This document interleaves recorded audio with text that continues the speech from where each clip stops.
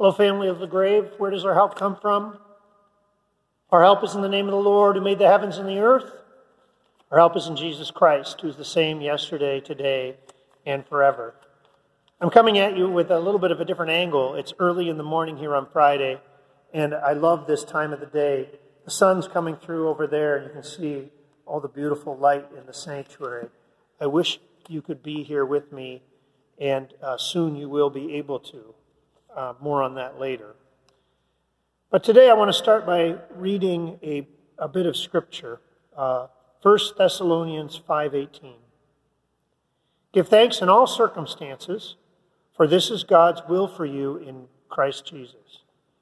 Give thanks in all circumstances. A friend of mine told me that he did this as a spiritual discipline for COVID. Most of the time we really love to complain about all the ways in which this pandemic is driving us crazy. And that list gets longer and longer the longer COVID goes on. And for some of you, the things that have been terrible about COVID have been really, really terrible.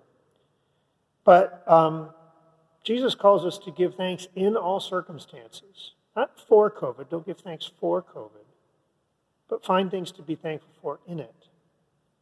And so that's what my friend did, and that's what I'm going to do today. I'm going to go through 5 things that are happened during this pandemic that probably wouldn't have happened if this pandemic hadn't been, and things for which I'm thankful. Okay, number 1, my children came home.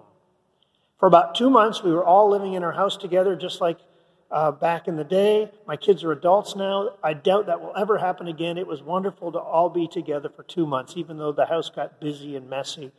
I love being with my kids. Thank you, Lord, for 2 months with my children. 2, baked goods. My daughter Abby loves to bake. She baked lots of cookies. I had more cookies than usual during the pandemic. And for me, cookies are like the sacramental food of family. So thank you, Lord, for baked goods during the pandemic. 3rd thing, the road less traveled.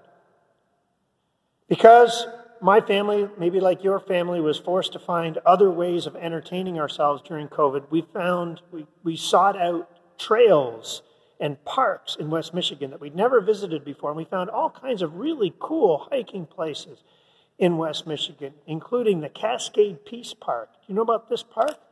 It's out in Ada. There's some great trails there that you can walk down.